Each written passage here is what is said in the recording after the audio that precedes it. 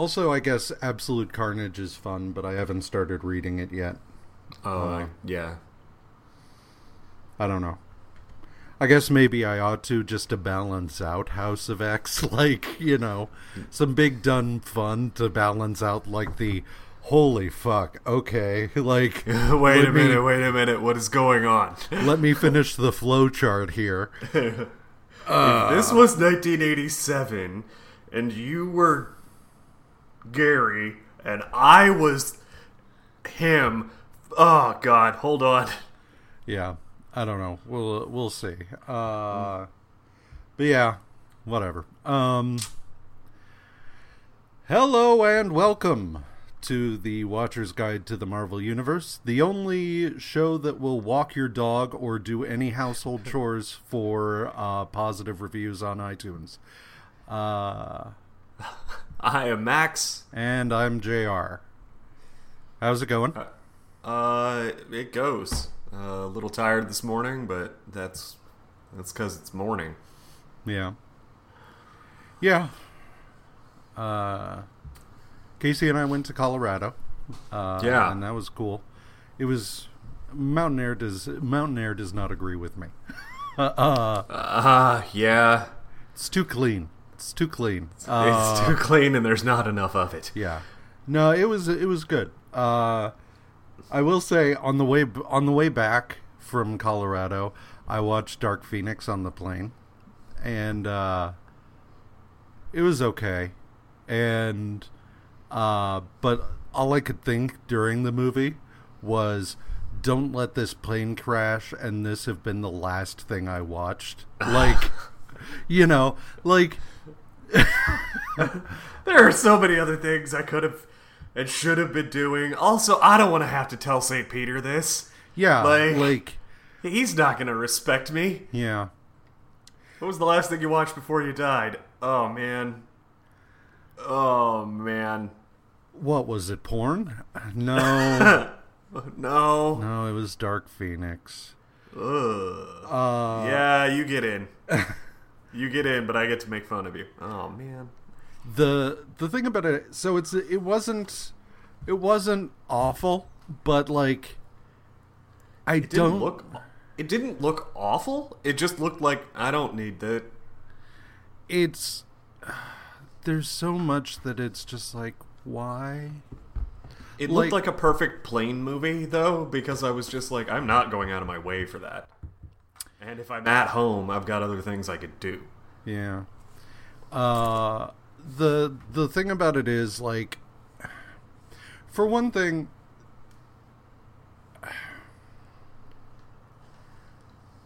apparently the end of the movie was supposed to take place in space. Okay? That was where the third act was supposed to take place. And they shit-canned that, and instead it takes place on a train. So we've gone from First Class taking place during the Cuban Missile Crisis to Days of Future Past ending on the White House lawn to Apocalypse, which like trashed an entire city, to the train. All right. Woohoo. Like, I'm not saying that everyone has to be bigger and bigger, but like, you know, you have to up the stakes at least. And once you've gone from trashing a major city to a train, you've kind of backtracked. Regressed, yeah. And admittedly, the stakes in the movie are Dark Phoenix destroying the world. But still, it's just like, that's when you destroy a fucking city. Like, that's when you have some collateral damage. Like, whatever. What I will say is that there was one thing I kind of have to give them a little credit for, which is that they have a big knockdown drag out in this street in New York City, at which point they are captured by the mutant control people. And it's like Mutant Control Unit or something like that, but their patches simply say MCU. And it's just kind of like, ha, They're taken by the MCU midway through. Whatever. Anyway, it was okay. The one major thing is, if they were gonna do the 10-year jump forward, having the same cast doesn't really work, because that means Beast is in like his 50s at least. Well, that'd be okay though, because his metabolism's all messed up now, so he doesn't really age like everybody else. None of them have. Like, the characters that have been around, like, you know, all four movies. Magneto, yeah. Xavier, like, they've all aged in real time, but not in the movies to any great degree. So, whatever. Anyway, news. So it's gonna be 2020 soon, and hooray! If you are a longtime Marvel reader, you may know that Iron Man has some 2020 stuff that they set up back in the 80s with Machine Man, wherein Arno Stark is a gear-shouldered Iron Man of the future, but he's a bad guy and crazy and stuff like that. Well, they are apparently getting ready to maybe do some shit with that, but we'll see. I don't know all the details. I know that they're doing a series of 2020 variants, some of which are really dumb. Like, there's one that's just Elektra, but she's got like a gear around her waist and around her shoulders, and it's just kind of like, all right, but you know, whatever. Like, it's a variant, so I don't really give a shit. So yeah, I don't know. We'll see what happens with that. They've got, you know, that incoming storyline coming up, so maybe that'll have something to do with it. Whatever. In other news, so One More Day is a big bugbear for a lot of people. Some people really hate it. Some people hated it and don't care anymore, and that's me. And some people hated it and then came around because it was like, oh, this wasn't that bad. Well, I hated it, but then, you know, I really liked Dan Slott's run on Spider-Man, and right. So I was forced to concede that certain parts of that could not have happened had he been married to MJ. But so here's the thing. Let's just get into it, and then we can backtrack and talk about One More Day. So in the new issue of Amazing Spider-Man, Peter buys a ring because he and MJ are back together and dating, and Aunt May apparently gives him some advice and is just like, you two really love each other, and he's like, she's right, and so he goes and buys a ring. So here's the thing. Apparently Dan Slott had said that like, Peter and MJ are not going to get remarried. That marriage was not going to be a part of Spider-Man's story again, which I feel like that's a bit premature. You can say, as long as I'm writing Spider-Man, it won't be, but like, ever? Ugh.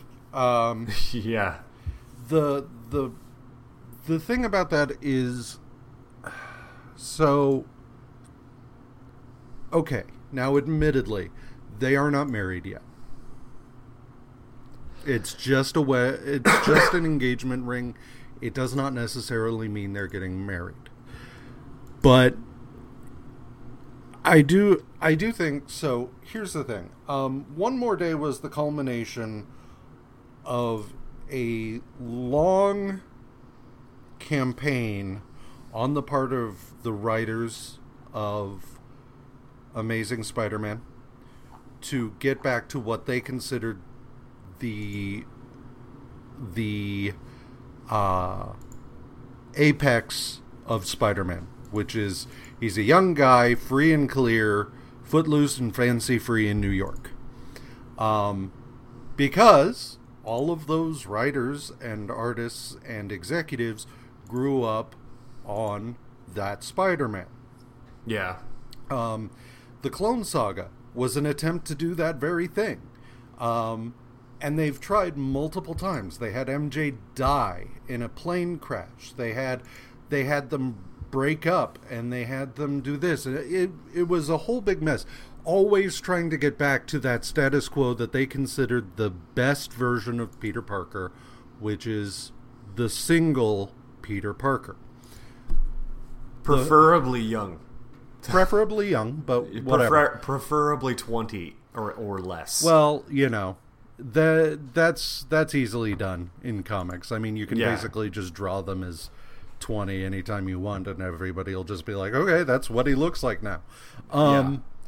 The problem with this, the problem with nostalgia, and specifically chasing nostalgia, is that it's a moving target. Okay? For a long time, the nostalgia market had been the people that were just like, when I started reading Spider-Man, he was out and having fun and dating around and blah, blah, blah. Increasingly, there's going to be people that started reading in the 80s or 90s when he was married, and that's what they're going to be nostalgic for. And I think that's maybe what Marvel is realizing, is that there are an increasing number who know Spider-Man in the context of Spider-Man and Mary Jane. And that's the problem with chasing this retro ideal, is that retro ideal is going to be different for everyone. And as the artists and writers and readers that prefer that retro ideal age out, you're going to have more and more people coming in who have a different ideal of that character. And so if you stick hard and fast to this is what Spider-Man is, and it's rooted purely in an era more so than in what, like, Spider-Man is, with great power comes great responsibility. Spider-Man is a working class hero who has to juggle his life as Spider-Man and his life as Peter Parker, and so on. Okay? That's what Spider-Man is. Spider-Man is not the 70s. Spider-Man is not the 90s. Spider-Man is not, 2005 or anything else. And when you start getting bogged down in the specifics of an era more so than what the core of the character is, then that leads to the issues that I think Marvel is running into now. And honestly, I mean, if you focus on writing good stories, everything else will kind of follow. Like, I'm not nostalgic necessarily for an era in the books I love. I'm nostalgic for specific stories. Yeah. Like, I can hold something up and say, this is a really good Spider-Man story, or this is a really good X-Men story. So I don't know. At least I do. I mean, I'm human. I'm not perfect. I started reading in the 80s, and really, so, like, my, I guess, conception of the X-Men is 90s X-Men. My conception of the X-Men is definitely 90s X-Men, but that's also, I realize that's flawed and have read a lot of other X-Men. Not as much as you, but I've read a lot of other X-Men and seen various ways. And I actually get pissed when I feel like I'm being pandered. Not pissed. I get annoyed. It annoys me when it feels like the comics are pandering to me in that this is kind of like the 90s cartoon, don't you know? And I'm like, that's not cool. Yeah. I already did that. I loved it, but we did that already. Let's go do something else. Well, and also, I mean, with X-Men is good because they are constantly being like, what is the most bonkers shit we could do right now? Right. Because we've done all the other bonkers shit, and none of it seems to work. You fuckers won't read. But they constantly are like, whatever you... more pasta at the wall. Nope, that one's not done. And that's good for the book. It's healthy. You know what I mean? Well, my major thing is I get annoyed when I'm being pandered to, nostalgically, because it's like, yeah, I liked stuff like that when I was a kid because I was a kid. I was stupid. Like, well, yeah, it's like when I watch a lot of 80s cartoons, I watch them now and I'm just like, this is crap. I loved it when I was a kid, but it's crap. And but that also doesn't mean that the comics can't be stupid too. Like, that's fine. No, yeah, and that's fine. I'm just saying, like, I'm saying they can be stupid in this is completely okay. I am not upset. They're just stupid. Right. And that's like, I got around to finally reading not Secret Wars. Yeah, Secret Wars. And that is just stupid, but in a completely fun way. Like the Thors and all that, it's like, this is ridiculous. And I love it. Thor and like... Yeah, like all of that, it's just like, fuck it. And not only are you doing this nonsense, but also like setting it... Thor's was the one that I thought was the most fun. But setting it against like making Ultimate Thor a fucking like neo-noir cop story, like that was fucking great. Yeah. Partner gets killed, has to... while they're already on a murder case. I loved it. And that's because it was just weird and bonkers and kind of dumb, and I didn't care because I was having fun. Well, right. But, I get annoyed with nostalgia that specifically targets that, because it's just like, you loved this when you were a kid. And I'm like...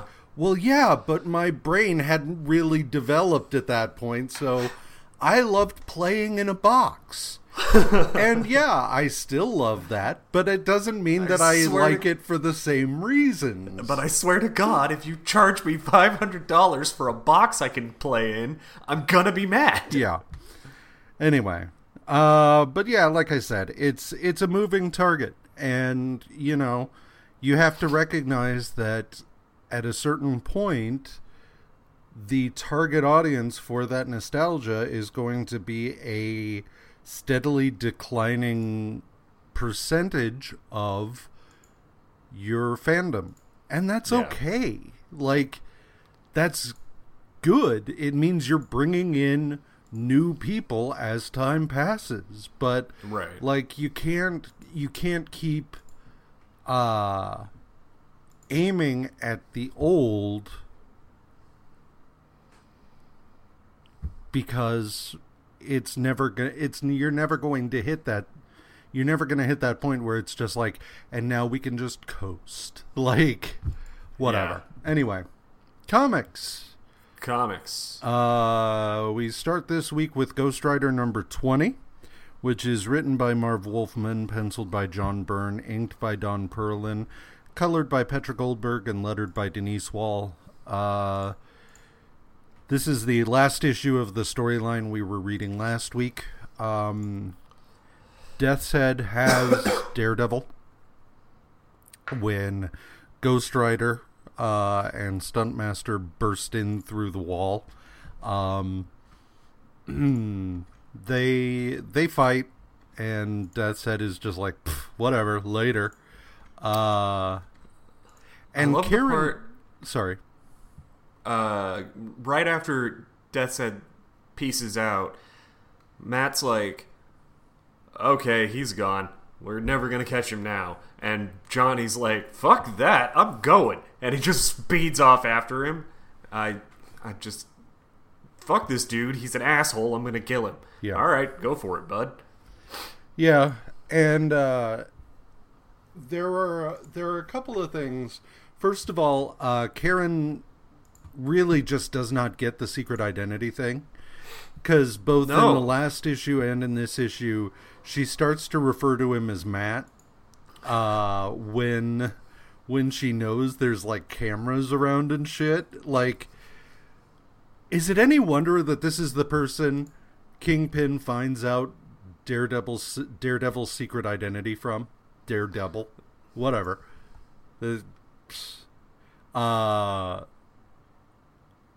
it any wonder that she's the one who sells him out? Because even though ostensibly she loves him, and even though like she's like sworn to secrecy here, she's just like, Daredevil.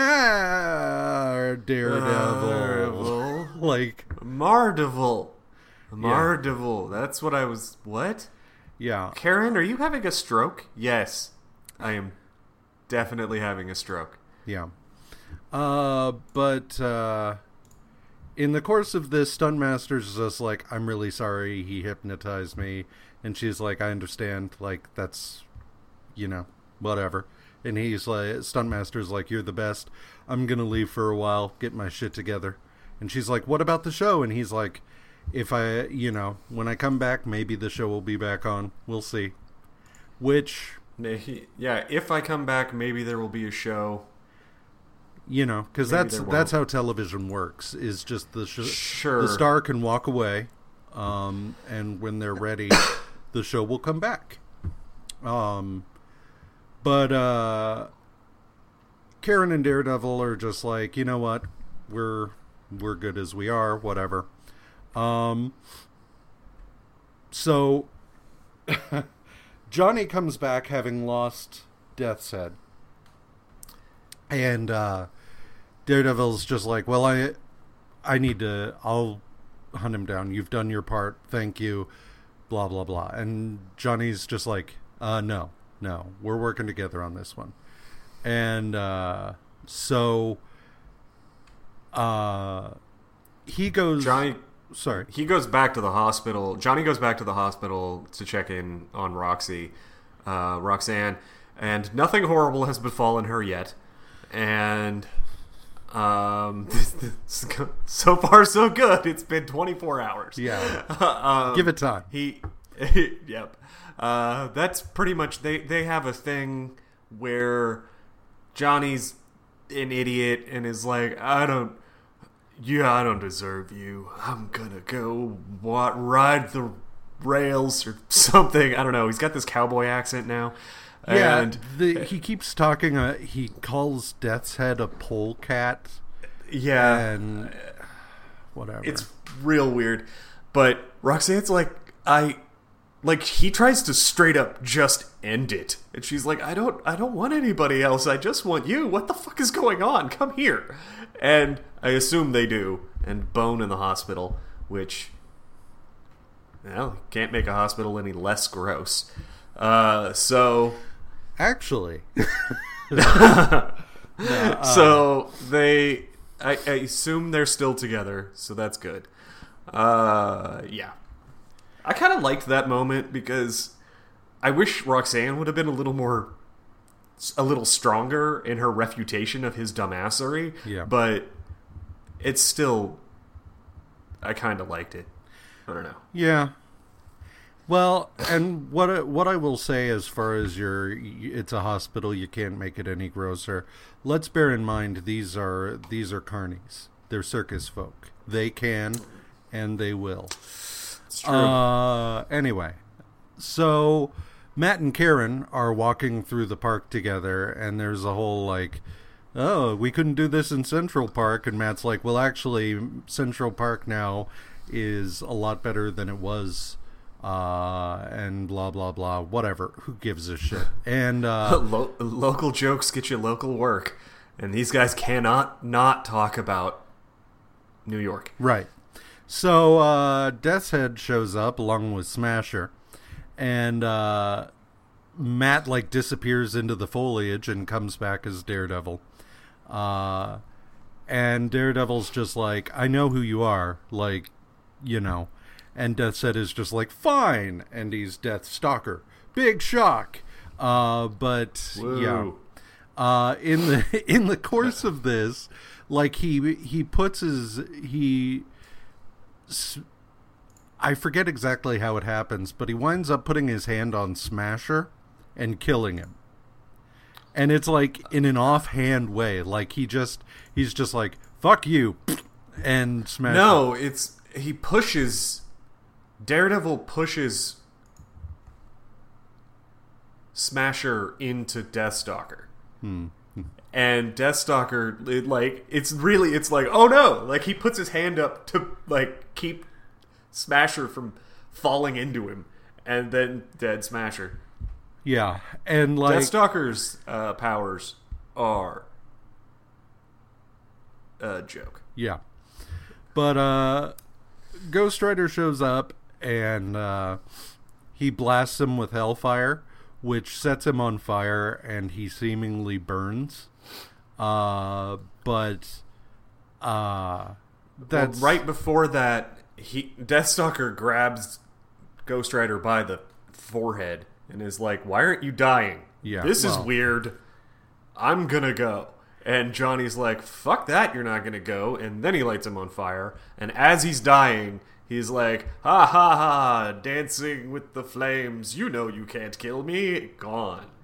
It's like, yeah, yep, whatever. This was a story. Yeah, whatever.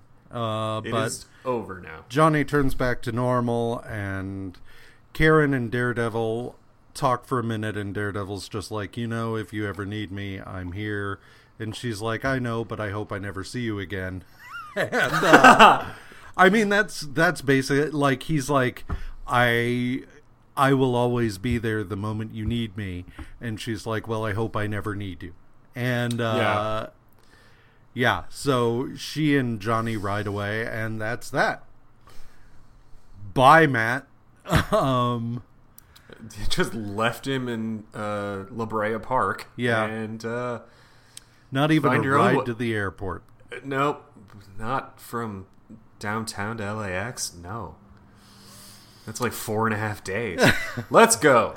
Champions number 5 is written by Tony Isabella, penciled by Don Heck, inked by John Tartaglione, colored by Janice Cohen, lettered by John Costanza and Irving Watanabe.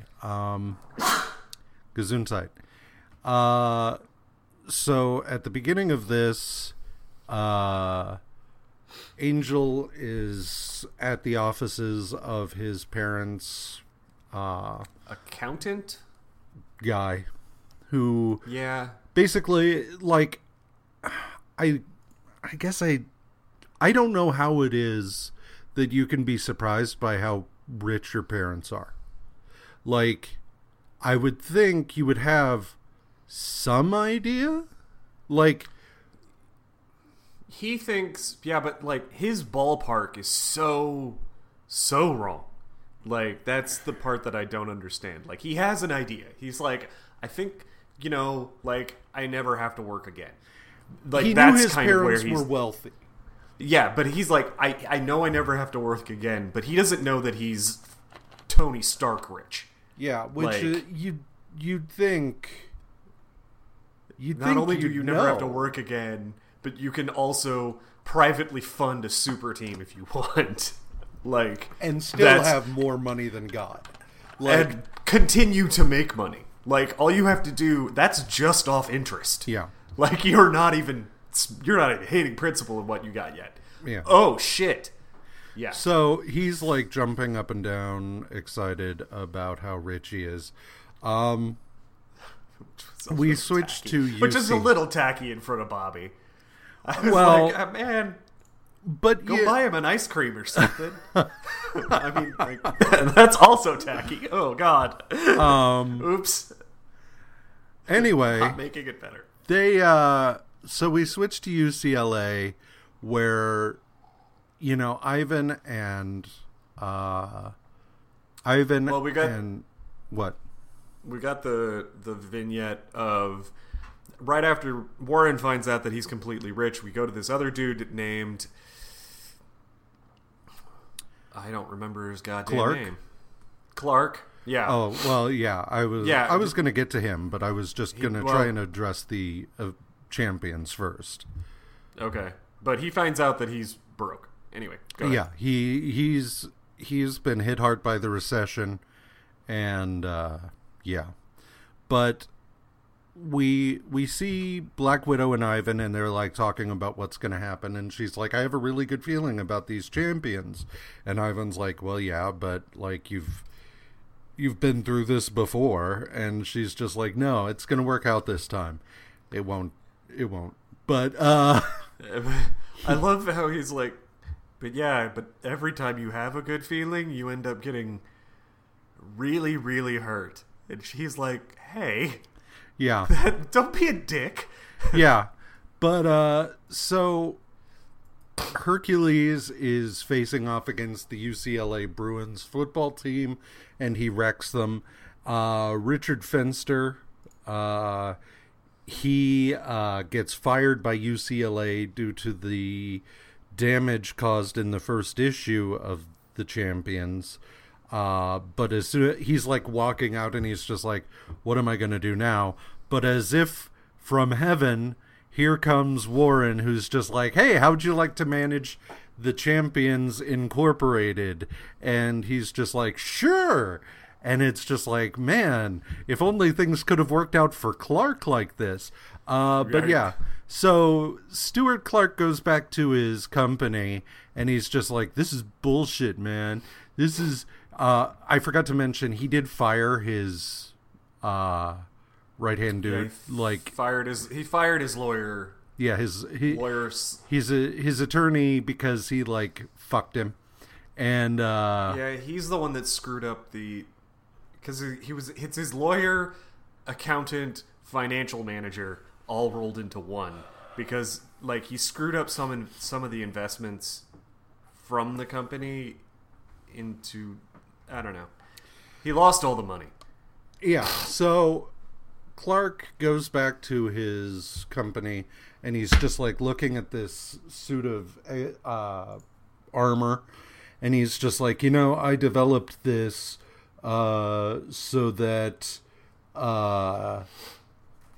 that like the police wouldn't have to wear it, would be able to wear it, but the big companies like Stark and Roxxon got all the government contracts because they're the big boys and everything. And it's like, I get it, but also the way these characters are written sometimes, it's just like, shut the fuck up.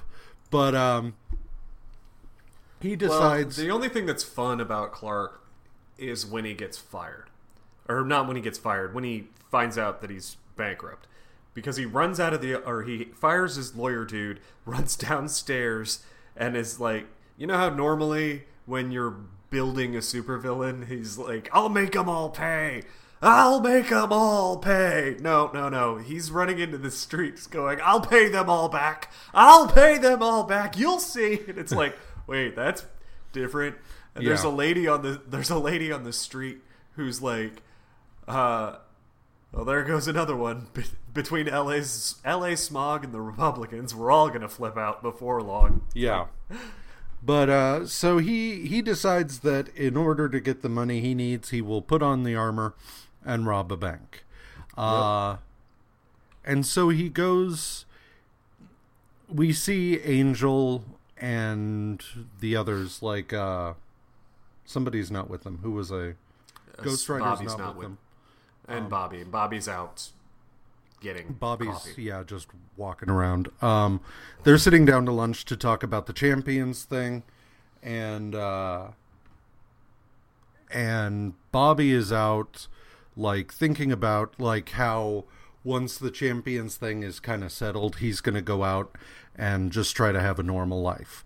But as he's doing this, he comes across Clark robbing the bank, so he, of course, intervenes. For whatever reason, the restaurant that Angel and the others are eating at plays the news instead of music,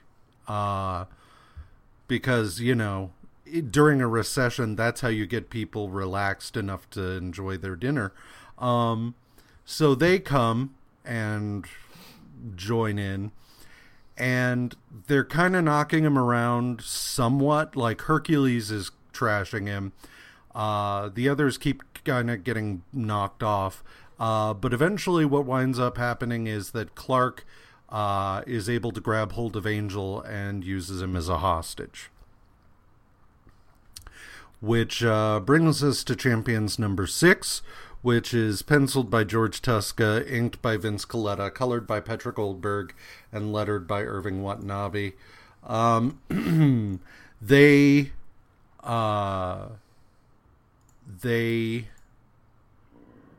are just like, okay. Sorry. Yeah, they are like, okay, we just got our asses kicked. And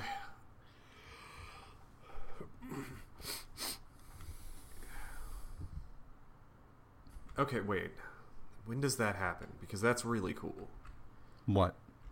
They basically, okay, the first thing they do is figure out, is they basically just rush him and are able to get Warren back, right? Yeah, but Ivan winds up severely injured because he takes a shot that was meant for somebody else. Rampage takes a shot that was meant for Widow. Right. And that makes sense. Clark manages to escape. And the champions decide, like, they need a leader. Yeah. And this is the conversation that I really liked, is because Warren's just like, no, not me. Her. She should be the leader. Yeah. Everybody good with that? And everyone's like, yup. Yeah. I'm sure Ghost Rider won't care. Yeah. Hercules is just like, fuck yeah, let's do it. I'll follow you into Hades. And, you know, Bobby's like, whatever. And so, yeah. But the guy that Clark fired sees the news story about all of this, recognizes the design of the armor, and he's just like, oh boy, and calls the cops. And then we switch to Clark, who's back at his factory, and he's just like, this is a really bad idea. I nearly killed someone. I need to dismantle this armor and be done with this. And he's like about to do so when the cops show up outside, and they're just like, Rampage, we know you're in there, because he was dubbed Rampage by the news, whatever.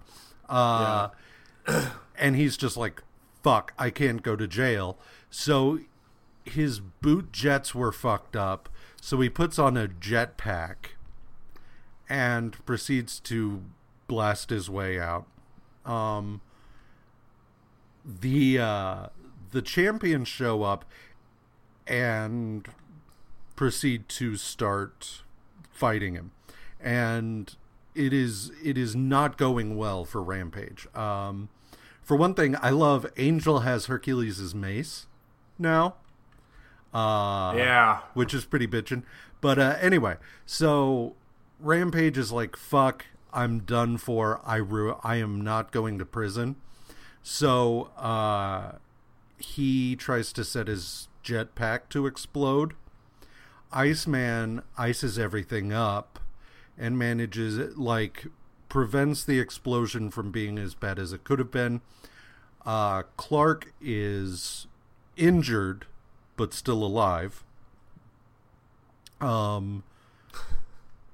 So he's able to be turned over to the police. and the champions are just like, hooray, we won. They're like, hooray, we won. Yay. Winning, why does winning suck? Yeah. But Clark's lawyer is watching all of this from the shadows, and he's just like, well, I can still sell off the company, make enough to pay off the creditors, and collect what money I'm owed. Cool. And heads off into the darkness. Whatever. Like, what is this lawyer doing, though? Like, he called the cops and then he rushed down there to lurk in an alley? Yeah. I don't know. Whatever. So yeah. It was fine. It was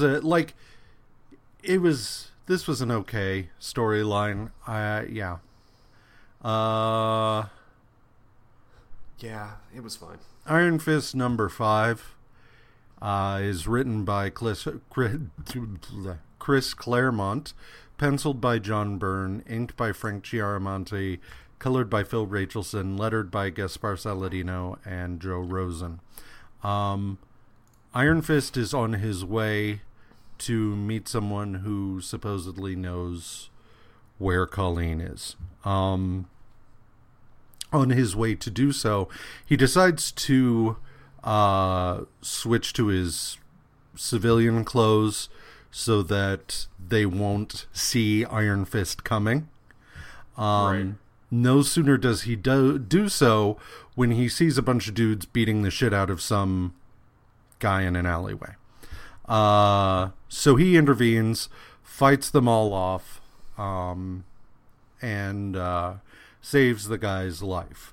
The guy introduces himself. His name is Alan Kavanaugh, and we find out the reason he was attacked is because these guys are not just gang members. They're wannabe terrorists. And he is a former member of the IRA who one of his bombs went off and killed a bunch of women and children. And he realized that, however much he may believe in the cause, he could not do that. So he retired, but every so often the cops will pull him in anytime there's some bomb that goes off. The various gangs around will try and get him to do something for him, blah, blah, blah.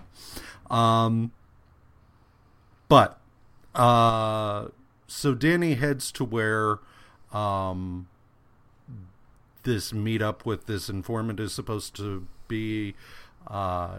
Alan tags along. They enter the building, not knowing that they're being watched by a bunch of... I don't know. There's a sniper on the roof with a dude with a sword. Yeah. Like, at this point, that's all we know. Yeah. I was trying to say soldiers, but, I didn't really... Yeah. Anyway. So they enter the building where they find the informant dead and pinned up to the wall. And there's a couple dudes with guns. Danny reacts immediately and gets them both the fuck out of there. At which point Alan's just like, whoa, that was really cool. And Danny's like, yeah, gotta go. And so he switches to Iron Fist. And there's a big old fight between him and this dude. It turns out is named Scimitar, who is working for Master Khan. But they fight, and Scimitar manages to put some distance between them. At which point, Kavanaugh yells he's getting away, and but in an Irish accent, and Danny's like, I'm not going to get to him in time. But Alan then grabs Scimitar and is stabbed, at which point Danny just goes in and wrecks Scimitar, and takes Alan to the hospital. But I can't decide if this is cool or not, because after Danny gets cut, after Kavanaugh gets cut, oh god, they're both called Alan.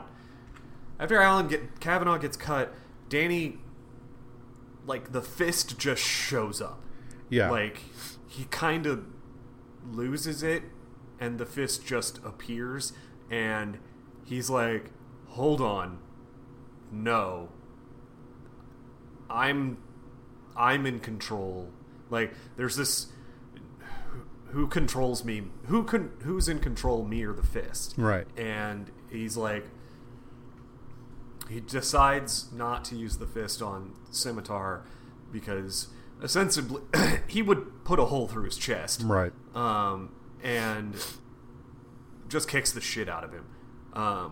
It's just that having that pause there was like clearly not this storyline, but this is something they want us to be thinking about because it's right before the big fight. Yeah. So he takes Alan to the hospital after he kicks the crap out of Scimitar. Right. Meanwhile, we check in with Colleen, who is still a captive of Master Khan. Master Khan is using Angar the Screamer to brainwash her in order... I'll have you know that when Angar the Screamer showed up in Daredevil, you told me that we never had to see him again. No, I did not. I would not have said that because I know for a fact he shows up in Thunderbolts. So... But that's where he dies. Yeah. But that I didn't have to see him until the 2000s. I'm wrong a lot. What do you want? Okay.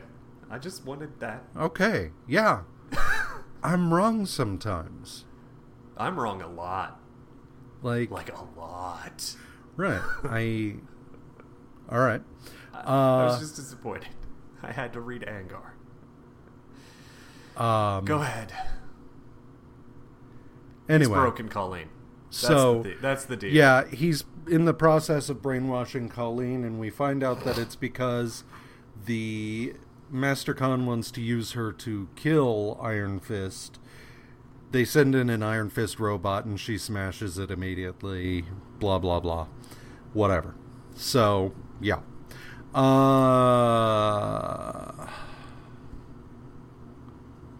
Yeah. Let's go ahead and take a break, and we will be back in a moment.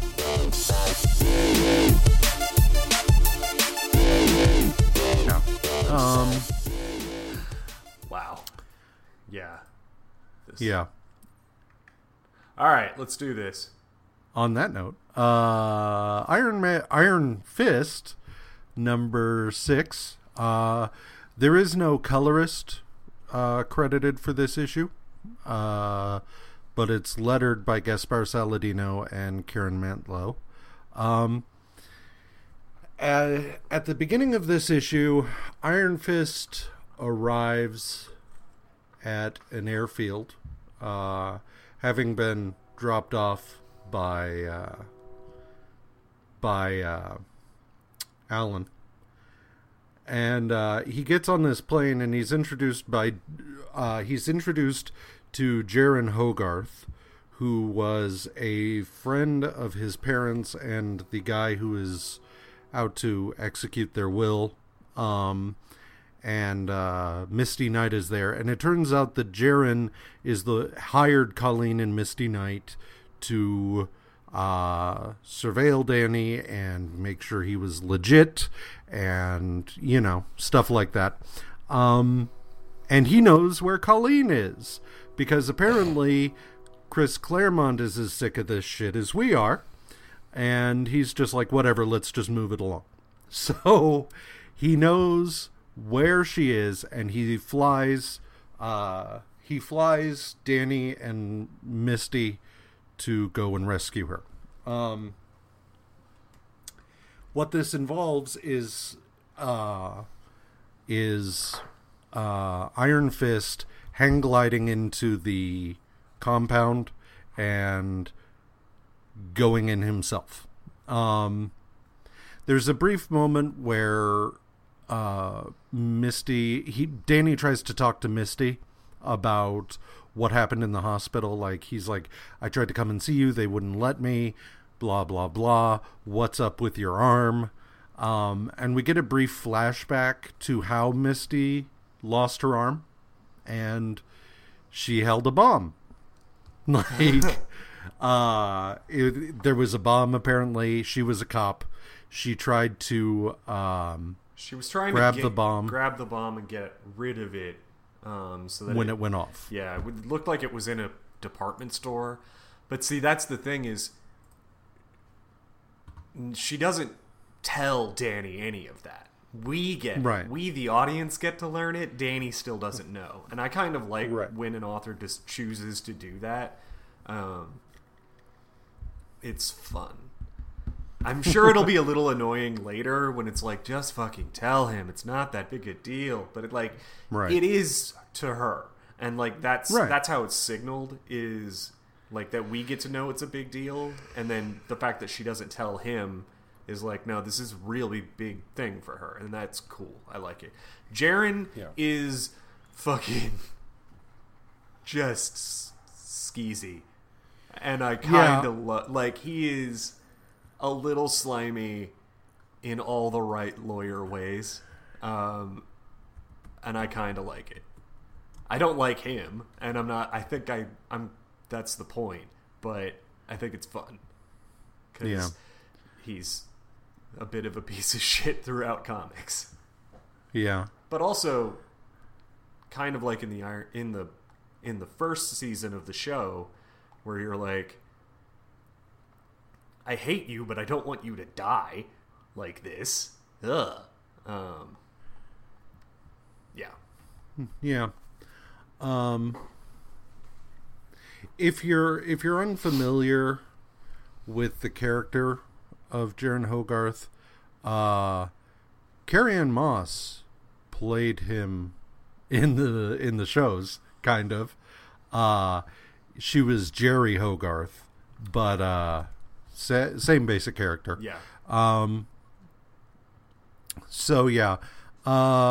And over the course of things, like, Misty brings up with him, like, because he says at one point, like, that if something had happened to Danny, the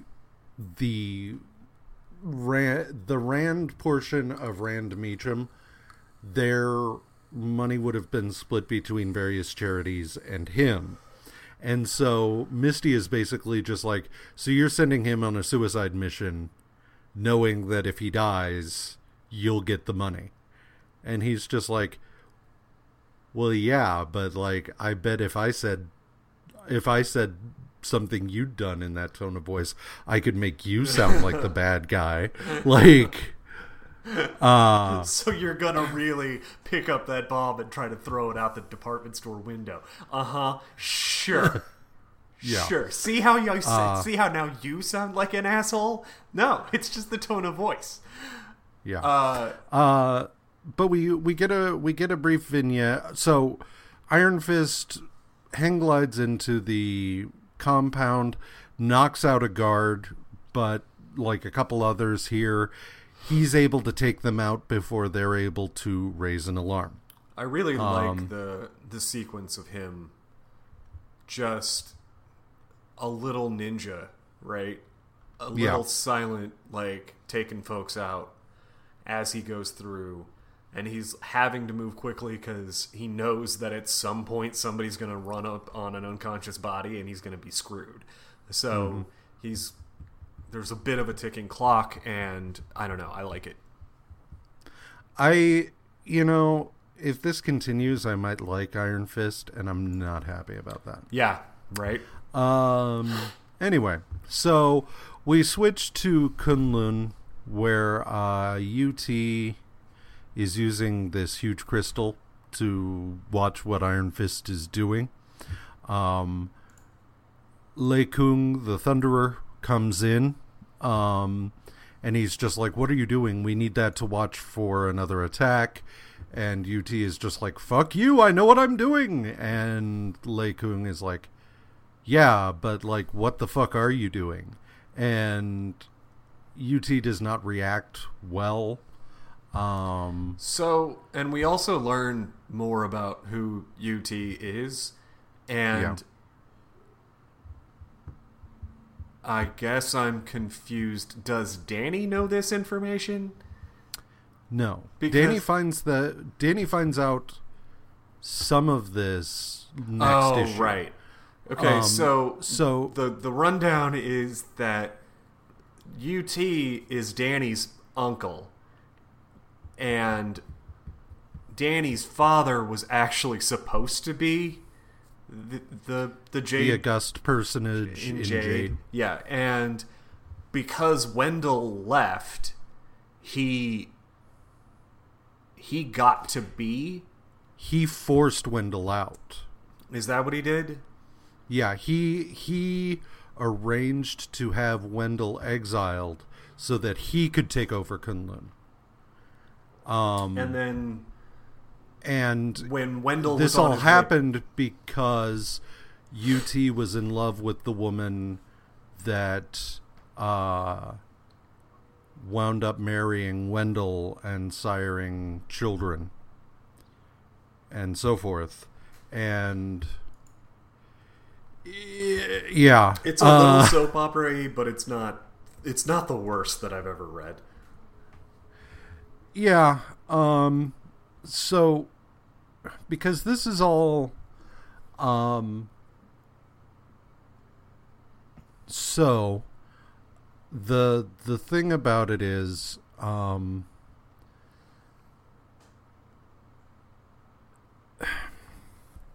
this is, the woman that UT and Wendell both loved was the mother of Miranda Rand, Danny's sister, half-sister. This is not the one that... It's not his mom. It's not Danny's mom, who died when she was eaten by wolves. Yeah. So that's that. Yeah. But we get a brief glimpse at... Wendell was supposed to be the one in charge of Kunlun. In charge of Kunlun. UT had a grudge against him because he married and had a kid with, it's either Shakira or Shakiri, depending on when. He held a grudge, so he forced Wendell out, became UT. We get more about this in the next issue, but we'll get to that. Iron Fist makes his way through the compound and finds Colleen. Misty had given him her sword to give to her. Forgot about that. But she immediately attacks him. They fight, and there,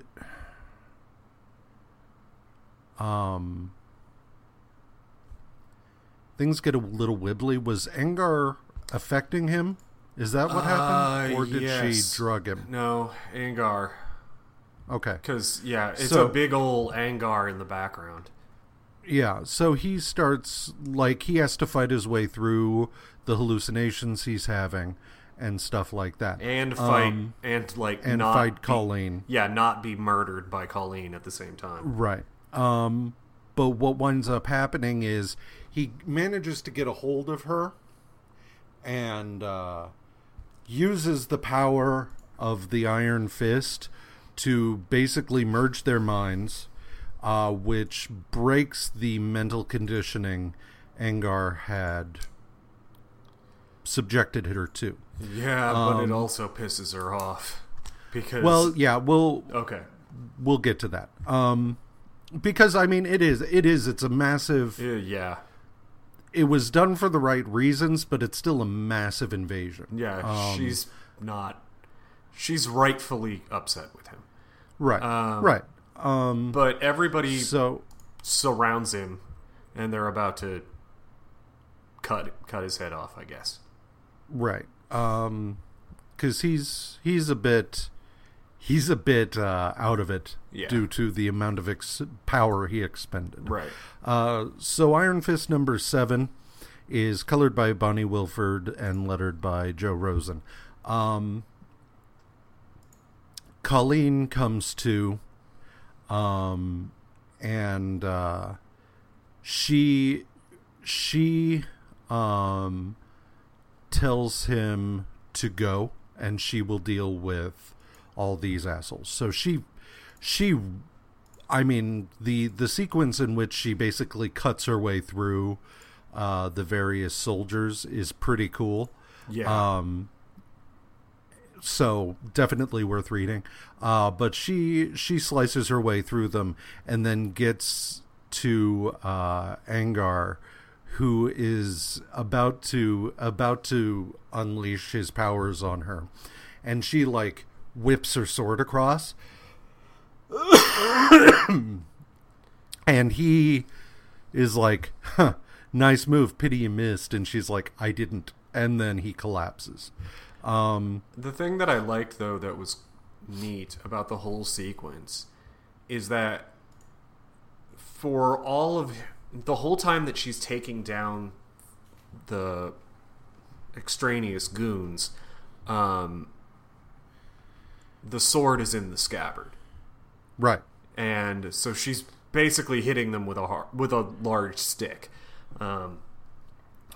Wrecking shop again, and being rad, but when she gets to Angar, the flash is the way that it's put on the page is really neat, because you know for a fact that it's in the scabbard. She does the whip, and he starts talking. Then there's a panel of the scabbard in her hand, and you're like, but just the scabbard, and you're like, oh shit.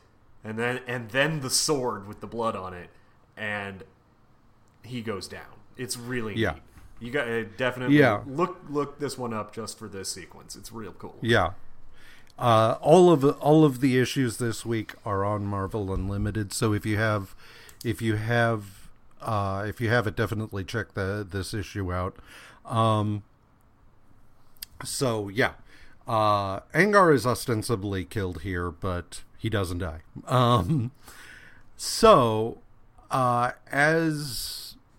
As Iron Fist is making his way through the castle, dude steps out of the shadows, cracks Danny across the back of the head, and steps out of the shadows, and it's that big dude, Kumbala Bay.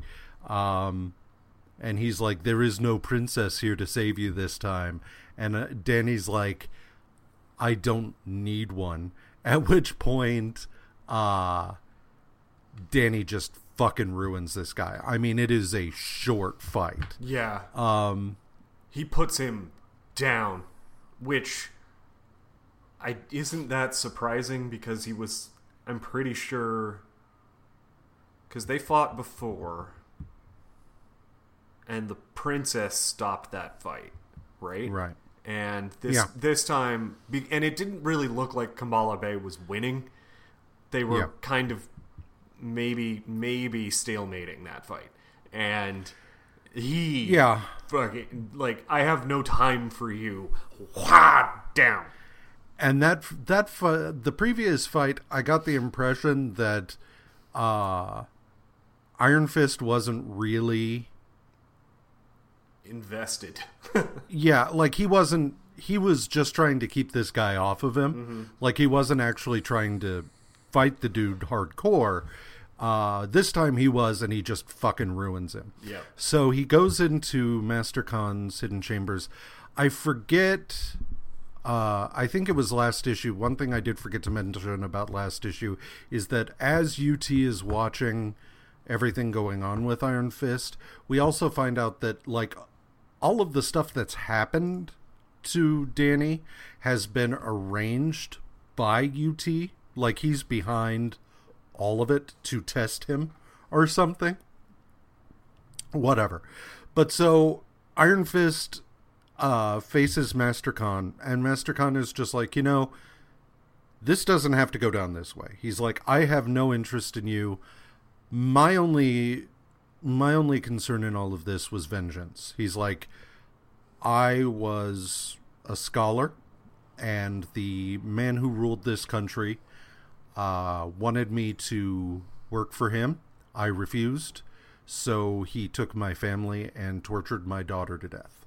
And so everything I have done in the process of taking this country has been vengeance. He's like, and yeah, I don't really plan to stop here, but I have no interest in you. In fact, I can give you what you want most. And he opens a portal to Kunlun. It opens into the study of UT. And UT is like, what the fuck?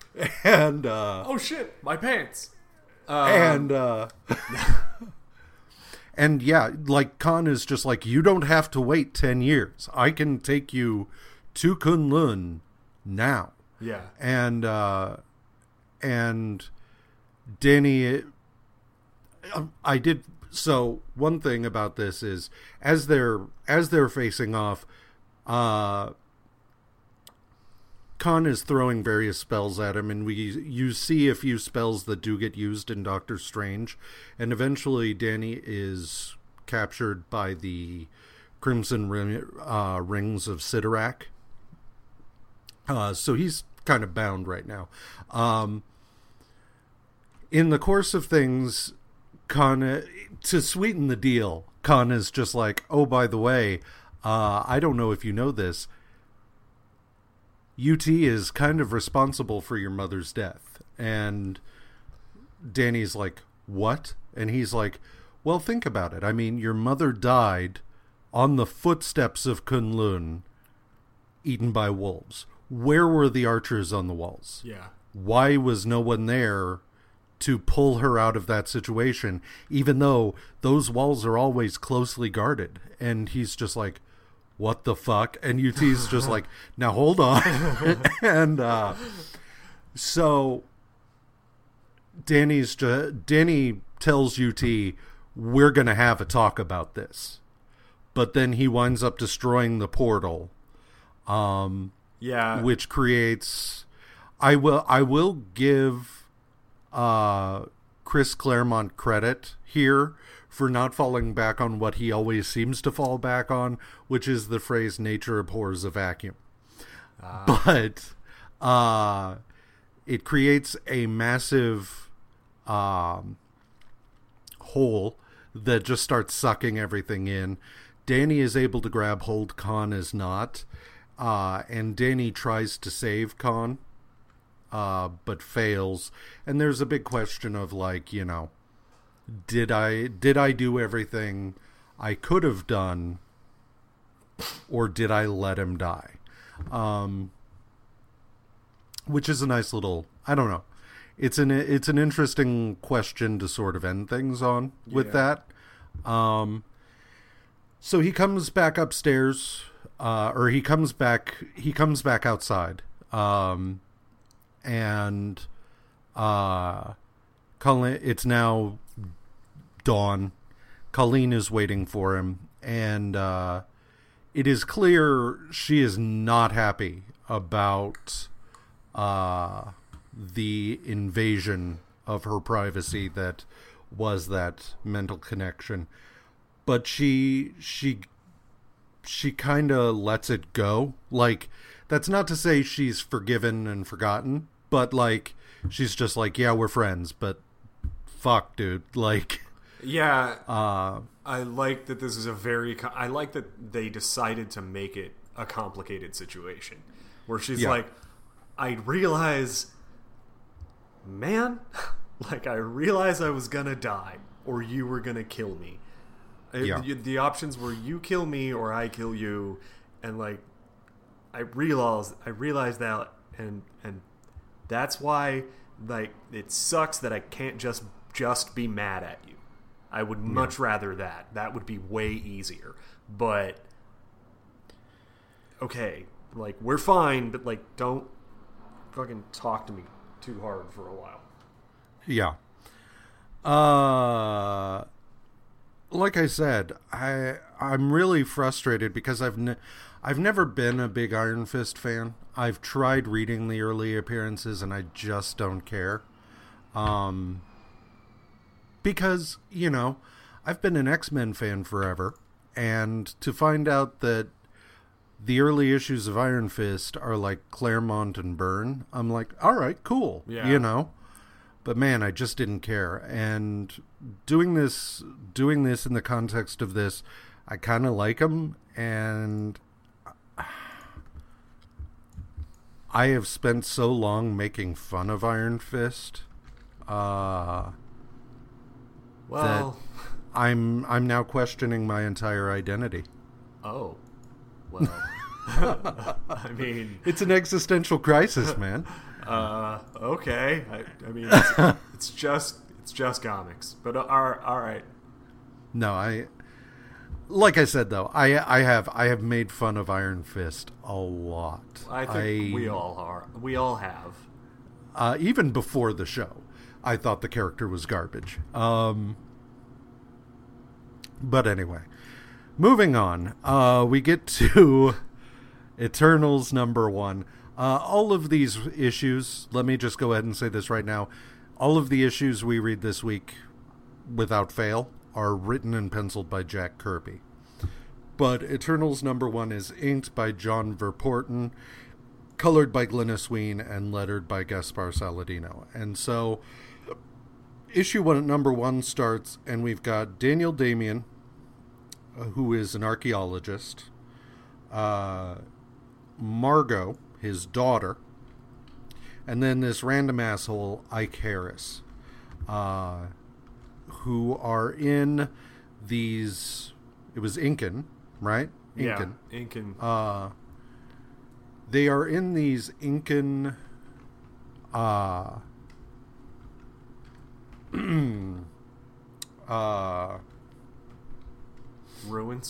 Ruins. Thank you. That was the word I was looking for.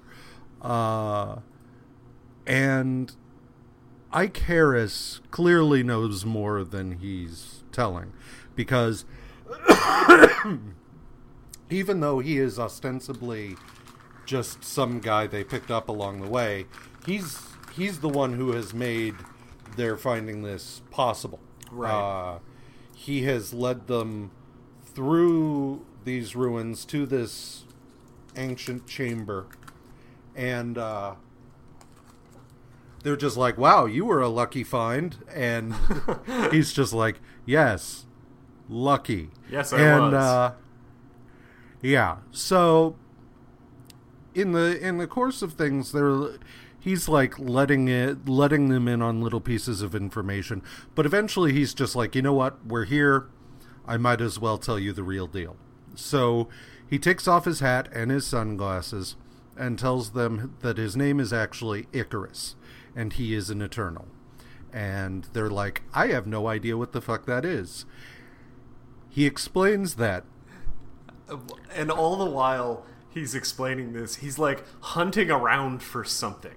Like, yeah, he lost his keys, and he's trying to explain to you what, you know, what the actual order of prehistory was, and look for his car keys at the same time. So right. I just like to imagine that he's a little distracted while he's doing this. And he keeps, like, losing his space. Wait, what did I tell you? Yeah, so Icarus explains that many, many millions of years ago, or however long, the Celestials came to Earth, and they refer to them solely as the gods here. The gods came to Earth and experimented upon the life forms that they found there. And in doing so, they wound up creating these three distinct races: the humans, the deviants, and the Eternals. The Eternals are literally eternal. They're immortal. They can't be killed, ostensibly, yada, yada, yada. The deviants are all just, like, monstrous and are very warlike. They're constantly building weapons and trying to take over the world. And the humans are humans. It's kind of like there's a spectrum, and on one end are the Eternals, who are just like the best, and then on the other end are the deviants, who are just shit, and then humans are somewhere in between. And we have like the aggressive tendencies of the deviants, but we are capable of great things like the Eternals and blah blah blah.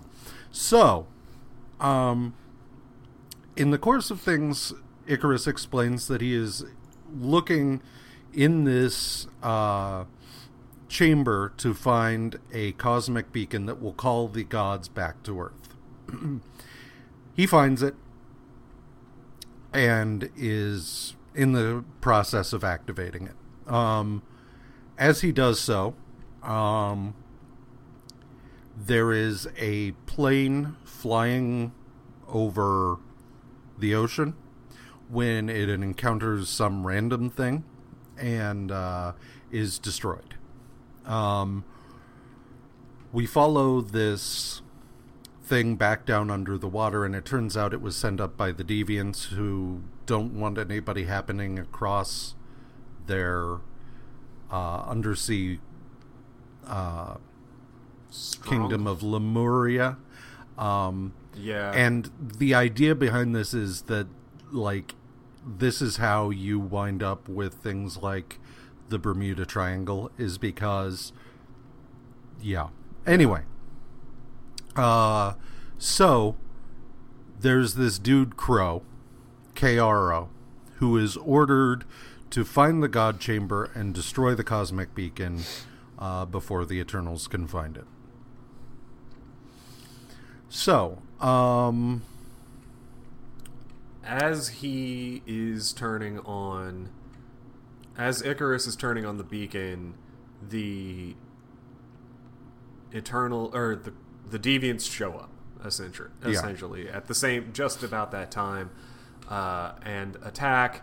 Icarus goes God mode and just raises this. He just holds his arms out, and this freaking sheet of fire engulfs their projectiles. And Margot and what's his name are just like, okay, Dr. Damien. Yeah. Are like, okay, cool. And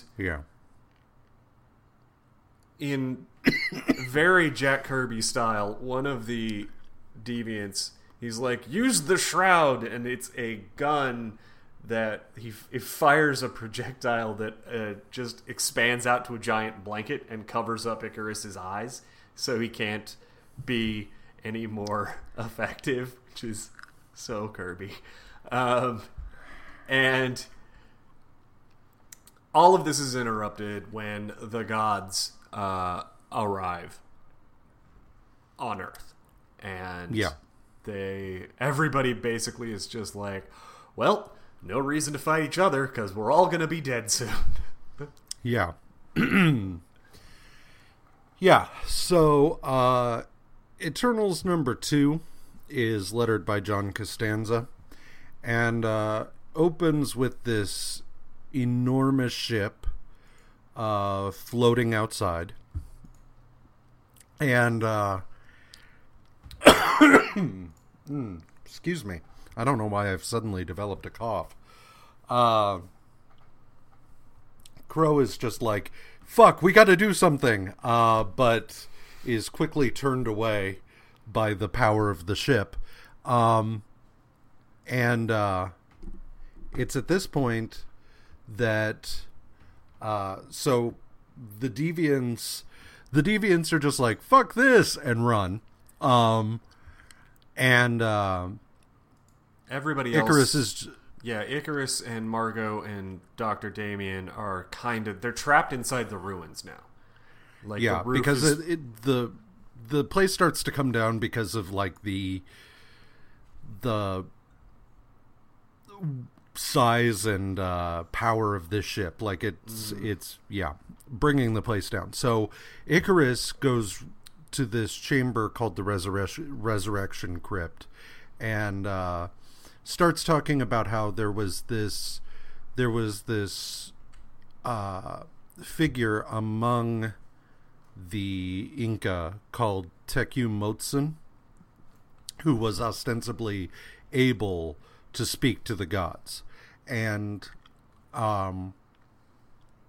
so he activates this resurrection crypt, which causes all of these dudes to come spilling out. Among them is Tecumotsin, who it turns out is the eternal Ajak. Ajak orders all of the other guys that are awakened to go and prepare for the coming of the gods. And they go in, this wall opens, and there's basically like a prehistoric... it's an early history, like, control tower. Thank you. That's what, like a control room slides out. And Margot gets there first, which I love. Is like, she's just like, oh, they're a freaking flight crew. Like, that's why that's why the gods outside are pissed, is because nobody's manning the airport. So they all set to work, and Ajak communicates with the Celestials and says, "Hey, sorry, we hadn't been woken up yet." And he raises this huge... Well, they call it a pylon in the issue, I think, but it's a huge pedestal. Mm-hmm. And once he does, then the first Celestial comes out of the ship, and it's Arishem, leader of the fourth host of the Celestials. And the whole Celestial host thing gets really confusing, because it's like there's the first host and the second host and blah blah blah. It's a whole fucking thing, but whatever. Arishem, I guess, just stands there because, like, once he's out, like, all of these other Celestials come out and start doing stuff. But Arishem's job is to literally just stand there and watch everything. Yeah. And this is what we find out in Eternals #3, is that Arishem stands there, and he will stand and watch for the next 50 years. And at the end of that 50 years, he will pass judgment. And there's not really a ton of explanation as to what that means. I mean, there's no... It's like, what the fuck is the criteria? You know? Like... But it's all supposed to be completely unknowable, because who can understand a Celestial and yada yada yada. But I'm just saying, if I lived in this world and I found out that I was going to be judged for the next 50 years, I'd be like, yeah, but how? Why? What are you looking for? Like, what? This is fucking bullshit. So no wonder the Deviants are pissed. Well, yeah. Yeah, and so what we find out is that the Celestials are going to seal off this entire area for the next 50 years. And Icarus is like, we've got to go, or you're going to be stuck here. Dr. Damien is like, no, we can't leave. There's all of this is an archaeological treasure trove. And Margot's like, please, Dad, come on, we gotta go. And he's like, no, I'm staying. And she's like, then I'm staying. And Icarus is like, no, you're too young to just die in a fucking dome. So Icarus grabs Margot and takes her outside to the plane that brought them. And they take off. And barely manage to make it out of the dome before it closes. Crow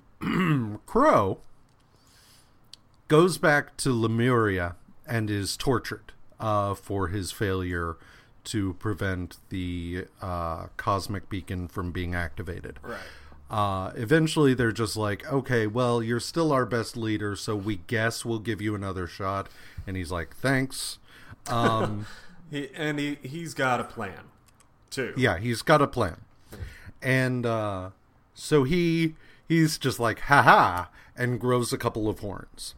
And explains that what he is going to do is attack the humans, thus causing them to distrust what's happening in Argentina, which will cause them to attack the Celestials, and then either the Deviants and the humans can join together to destroy the Celestials, or we can all be wiped out together, I guess. So, his plan is to... So the Deviants are the reason we have myths about monsters, and Crow is ostensibly the reason for the devil, and yada yada yada. So his idea is that he will attack New York as the devil and make people fundamentally afraid for their souls. So cool. Also, the space devil. Right, yeah. He's literally just going to be like, we have come back from space, and I'm here for your souls. So they attack Manhattan. So Icarus and Margot are on their way back to the U.S. He decides to freak her the fuck out. Yeah. He switches from his civilian clothes into like his Eternals garb. And she's like, don't take your hand off the wheel. And he's like, I'm flying it with my brain. And then he goes outside and starts flying and just leaves her inside. But they're still like conversing or whatever. So fuck it.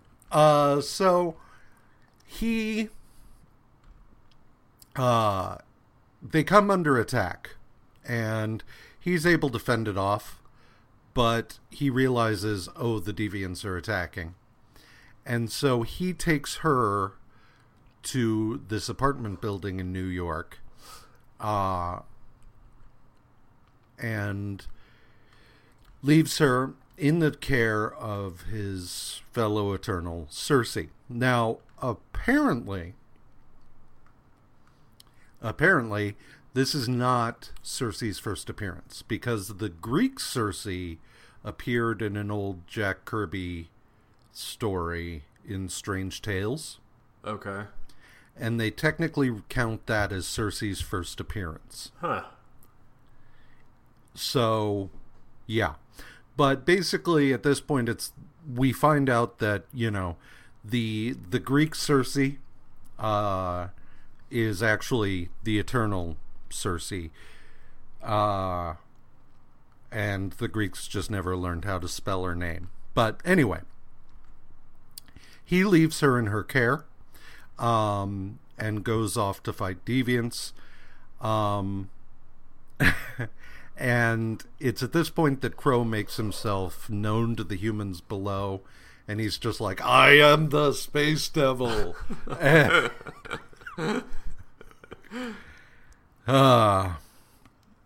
it's really, it's not until the end of this week's reading that we actually get the point at which the Eternals are ostensibly brought into the wider Marvel universe. Because, as I've said, at this point in time, the Eternals were meant to be separate.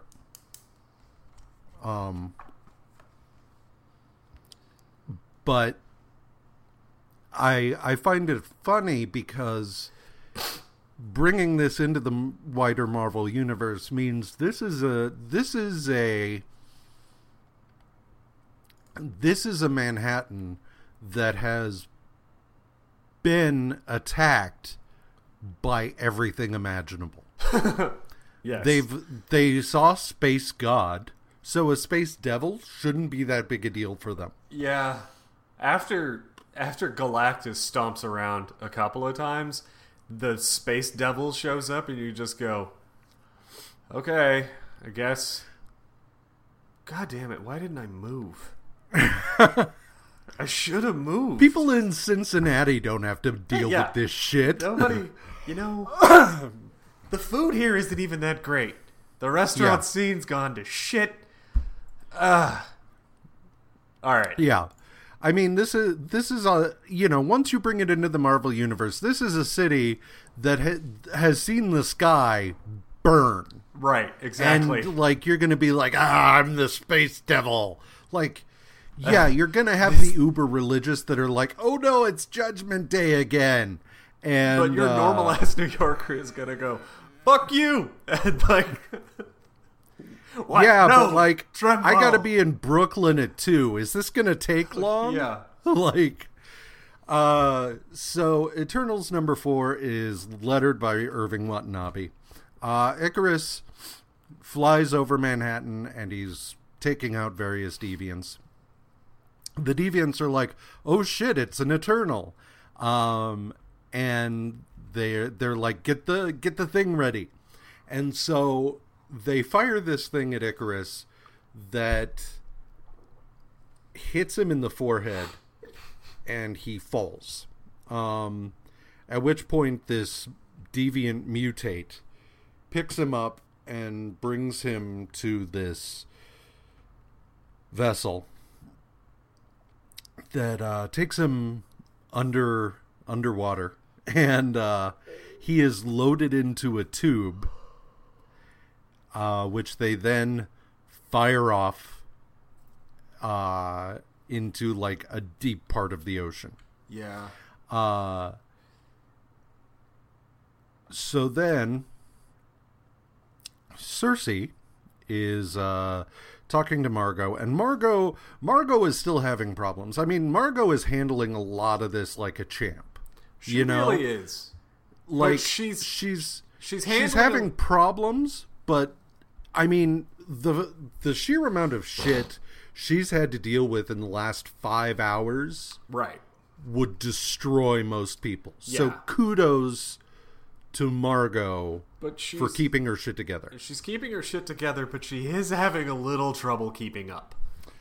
She's still just like, I don't understand. Wait a minute. Okay, who are you? She's like, I'm Cersei. Okay, what's happening outside? Those are deviants. Alright, I remember those words. Okay. Why are they here? We really don't know about that one. Okay.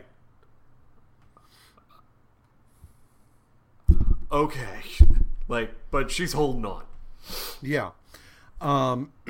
She's taking a lot of this. I mean, and plus she did just effectively lose her dad. That's true. So she's taking a lot on board right now, and the fact that she's not been reduced to gibbering madness, having seen a Celestial, is pretty impressive. But Cersei's like, I turned Ulysses and his armies into pigs, and I counseled Merlin at one point, taught him a few things, and now I'm here, and I'm just kind of whatever. And it's like, all right, whatever. But then a group of deviants attack, and she turns them into lizards, and it's just kind of like, all right, that'll take care of it. But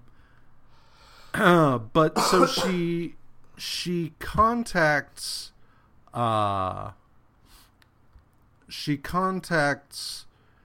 we see Ajax, who learns about Icarus having been defeated and everything, but Yeah, so that's that.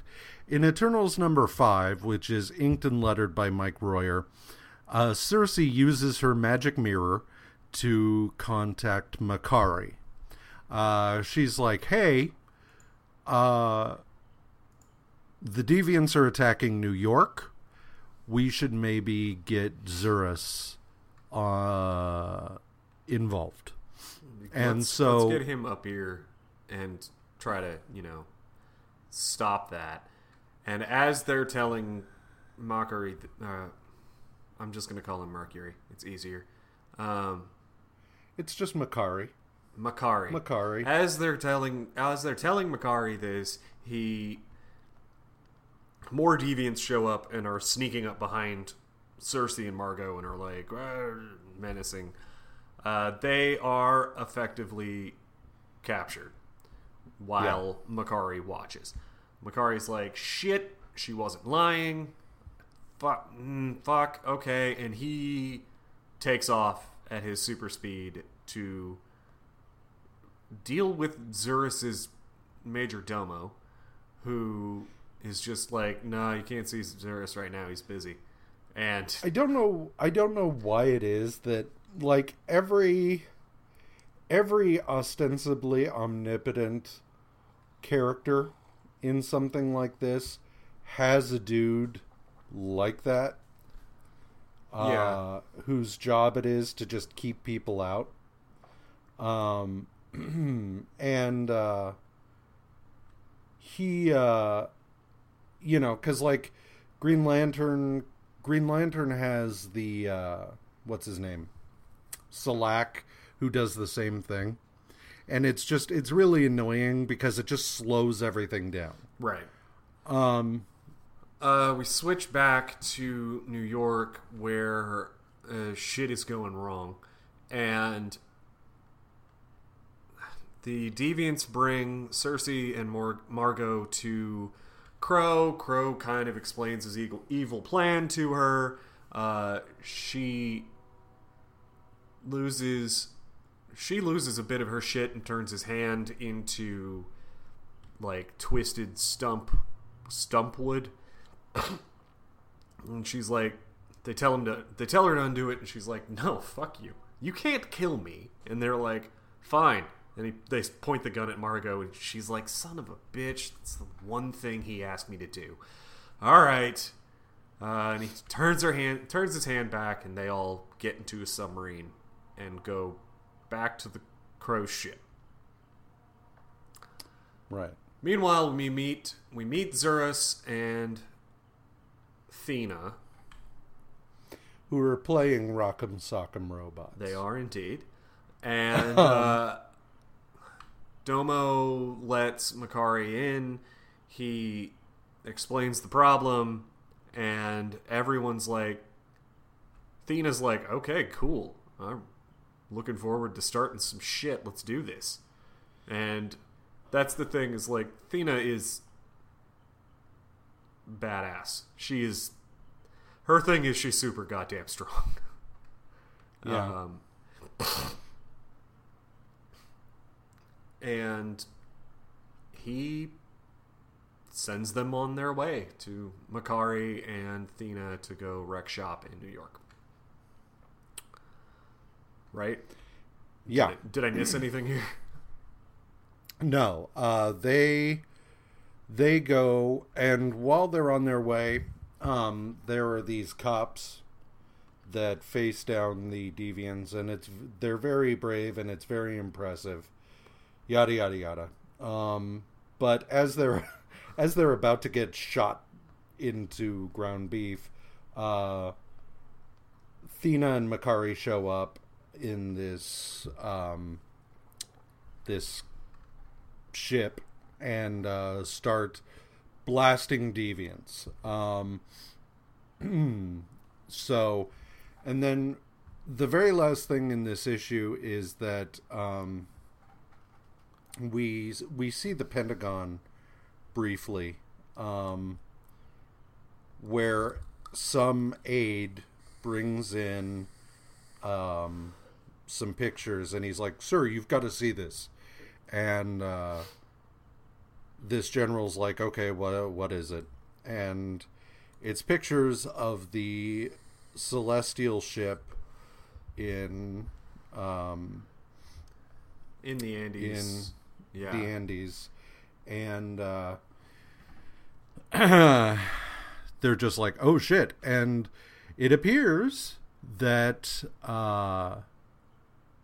that perhaps Crow's plan is working. Right. So that brings us to Eternals number 6. Makari and Thena are fighting the Deviants, and they're kicking some ass. But they sit down in front of Crow, and Crow's just like, I've got what I want, so there's really no reason for me to continue. Everybody stand down. Blah, blah, blah. And he agrees to a truce. And Makari and Thena are, of course, suspicious. But whatever. It doesn't matter. The important thing is that they've ended hostilities for now. But Crow has done what he wanted to do, which is he's inspired fear in the humans. And yeah. So Thena's just like, whatever. The people are not dumb enough to be afraid of space devils. I don't know why I keep saying devil today, but she's like, they're not going to be afraid of space devils, and he's just like, we'll see. So as part of their truce, Cersei and Margot are to be released. Icarus is to be recovered and released. So they go and recover the tube, bring it on board. They remove the brain mine, and he's allowed out. They meet back up with Thena and Makari. And they're just like, okay, so we need an opportunity to kind of let people know what's going on. And Margot's like, I think I know a guy. So she introduces them to an anthropologist named Sam Holden. They explain, like, and Crow comes along. I don't really know why Crow agrees to this, other than, what the fuck ever, it doesn't matter. I did what I set out to do, so, So, Holden meets with them, they explain what's going on, and he decides to hold a Q&A at the college that he teaches at. I don't know why this is his big plan to unveil all of this, but whatever. Letting college kids ask dumb questions, I guess, is the best way to introduce them to the world. So, sure. They have this big meeting, and everybody's just like blown away, and Crow shows that the horns are just like whatever, he can make them go away, but yeah, everybody's astounded. Icarus shows them what he can do by flying around, and Cersei shows off by making a dude look like the Thing. Mm-hmm. And at this point in time, like, this is the first indication we have of the larger Marvel universe, but it's not enough on its own, because she makes him look like the Thing, but here the Fantastic Four could just be a comic book. Right, exactly. What actually brings it into the larger Marvel U is that at the end of this issue, there is a S.H.I.E.L.D. team sent in to see what's going on in the Andes. As they get closer, a Celestial pops up. I don't know how they were surprised by a space giant, much less a bright yellow one. Like, he doesn't really blend in with the surrounding flora and fauna, but whatever. He surprises them, and then they disappear, and we're left with like their radio going, come in, what's happening down there? And that is that. So The Watcher's Guide's Top 5. Top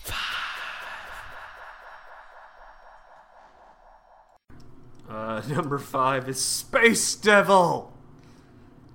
Because it's such a goofy plan, and it gets undone in such a goofy way that it's too goofy to leave sitting there. Number 4 is Misty giving Iron Fist Colleen's sword when he's leaving before he jumps out of the plane, because it's clear how much she cares about Colleen. Like, yeah, in that moment, you're like, she's like, I don't know if it'll work, but like, show her the sword, give her the sword, maybe it'll break it out of her, or break her. If there's anything wrong, she'll come around. I liked that. Number 3, Colleen absolutely putting down. That's the whole sequence, but like, Colleen putting down the Screamer, like, because the way that it's paneled is so cool. And just the sequence itself is really, really rad. And it's good to showcase that Colleen can, for sure, hold her own. Number 2 is the champions choosing Widow to be their leader. It's a lot. When we went through it today, I realized that it's actually a lot shorter of a segment than I remember it feeling like when I read it the first time, because reading it the first time I was like, oh, this is cool and important, and everybody's, on the same page, and I liked it. And then number 1, Arishem, because Celestials are fucking rad to look at. I'm sorry. No, that's fine. They're a really kick-ass design. They always have, and it's cool that they've always been that way, right? I don't know. Yeah, I liked it. So that's me. Yeah, I still get a little kick every time I see a Celestial with that Jack Kirby. I mean, like, it's only for a moment, but even in like in Guardians of the Galaxy, when they show a full Celestial for a second, and you're like, fuck yeah, like, and it's only the deep nerds that were like, holy shit, is that what I think it is? Like, yeah. Of course it is, because there is no possibility where that isn't what I think it is. There was no ambiguity there. And, like, but also, like, what is it? So, like, the deep nerd in me was so happy, because I was like, what does that mean? Oh my god, why would you do this to me? Yeah. I enjoyed the shit out of that. Yeah. Yeah. So that was your number 1, right? Yep. Okay. Number 5 is introducing the Eternals to a bunch of fucking kids. Because here's the thing. I've heard someone describe children as the worst humans. But I don't think that's fair. Because, like, children haven't developed. Like, they haven't developed empathy and shit yet, right? Right. I would posit that the worst humans are, like, teenagers into college students, because they know enough to be really insufferable, but they have not yet developed enough to not be absolutely terrible. So, yeah. So I don't know why. Like, just call a press conference, man. Even if only a couple of people show up, if you can get this shit on the news, like, that's a big deal. Right. But, like, just a Q&A with a bunch of fucking college kids, who cares, right. man? So yeah, the logic behind that escapes me. Number 4. So there's a thing I love in it refers to it generally refers to film, but it's the peekaboo reveal, wherein, you know, it's like the Tyrannosaurus Rex at the end of Jurassic Park when he randomly shows up and starts fighting the raptors off. Sure. There's no way he could have like snuck up on anybody. Right. When his approach before was enough to make like everything shake. Right. Same with the movie Cloverfield, how the monster managed to somehow sneak up on them in the middle of fucking Central Park. Right. Like, there's no way. The same is true here with this Celestial at the end of Eternals number 6. It is a bright yellow space god. It is enormous and bright yellow.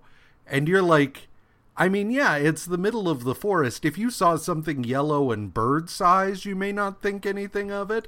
But if it's yellow and the size of a building, you can't miss that. How did it surprise you? Like, if you couldn't get away, that's one thing. I get that. Right. But it surprising you makes no goddamn sense. Hello! Yeah. Number 3 is Iron Fist dealing with those guards when he first arrives at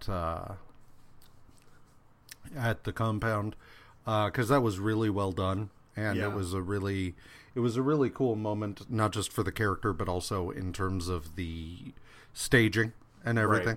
Right. Yeah. Number 2 is that moment of uncertainty.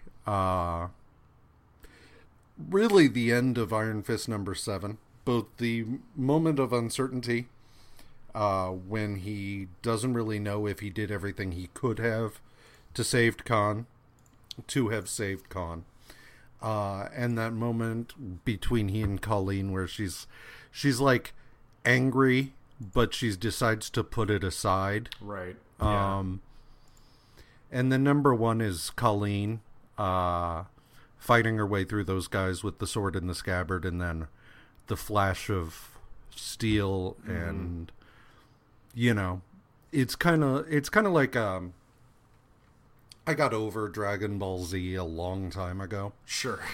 But there is one really cool shot that sort of has always stuck with me, and it's when Trunks first shows up. Oh, yeah. And he, like, slices Frieza, and you see Trunks just floating there, and then the shot literally starts to slide apart. Yep. And it's because he's cut Frieza in half. That shot is really cool, and Colleen has one of those moments here. Right.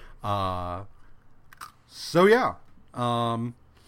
Next week, we have kind of a half and half in that we've got a bunch of Marvel chillers with Tigra and then a buttload of Defenders. So, I don't know. We'll see how it goes. Yep. Strap in. Yeah, because Defenders started out really strong, but then there's also been some real hit or miss stuff in Defenders, there. So, like, I don't have a lot of hope for Tigra. I just don't, because the cat started out really strong. Well, no, the cat started out okay, got really strong, and then flew off the fucking rails. So if that, and it's going to be Tigra, not, it's still Greer, but like it's going to be Tigra. I don't have a lot of confidence for that one. Well, but yeah, I mean, Defenders. The cat was a really interesting character. Mm-hmm.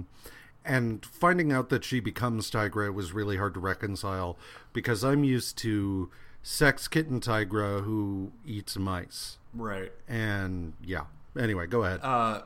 And Defenders hasn't been all over the map. It's generally been pretty strong. There have been stories where I'm just like, Nighthawk, need to go away sometimes, but like that one issue with the tap dancing Hollywood villain, right, was real tough. But like this, sometimes it's real good, sometimes it's rough. So I really don't know. Yeah. So yeah, in the meantime, like us on Facebook, follow us both individually and at WatchersGuideMU. Email us at watchersguide@gmail.com and visit our website at watchersguide.com. That is it for us, and have a marvelous week. Bye.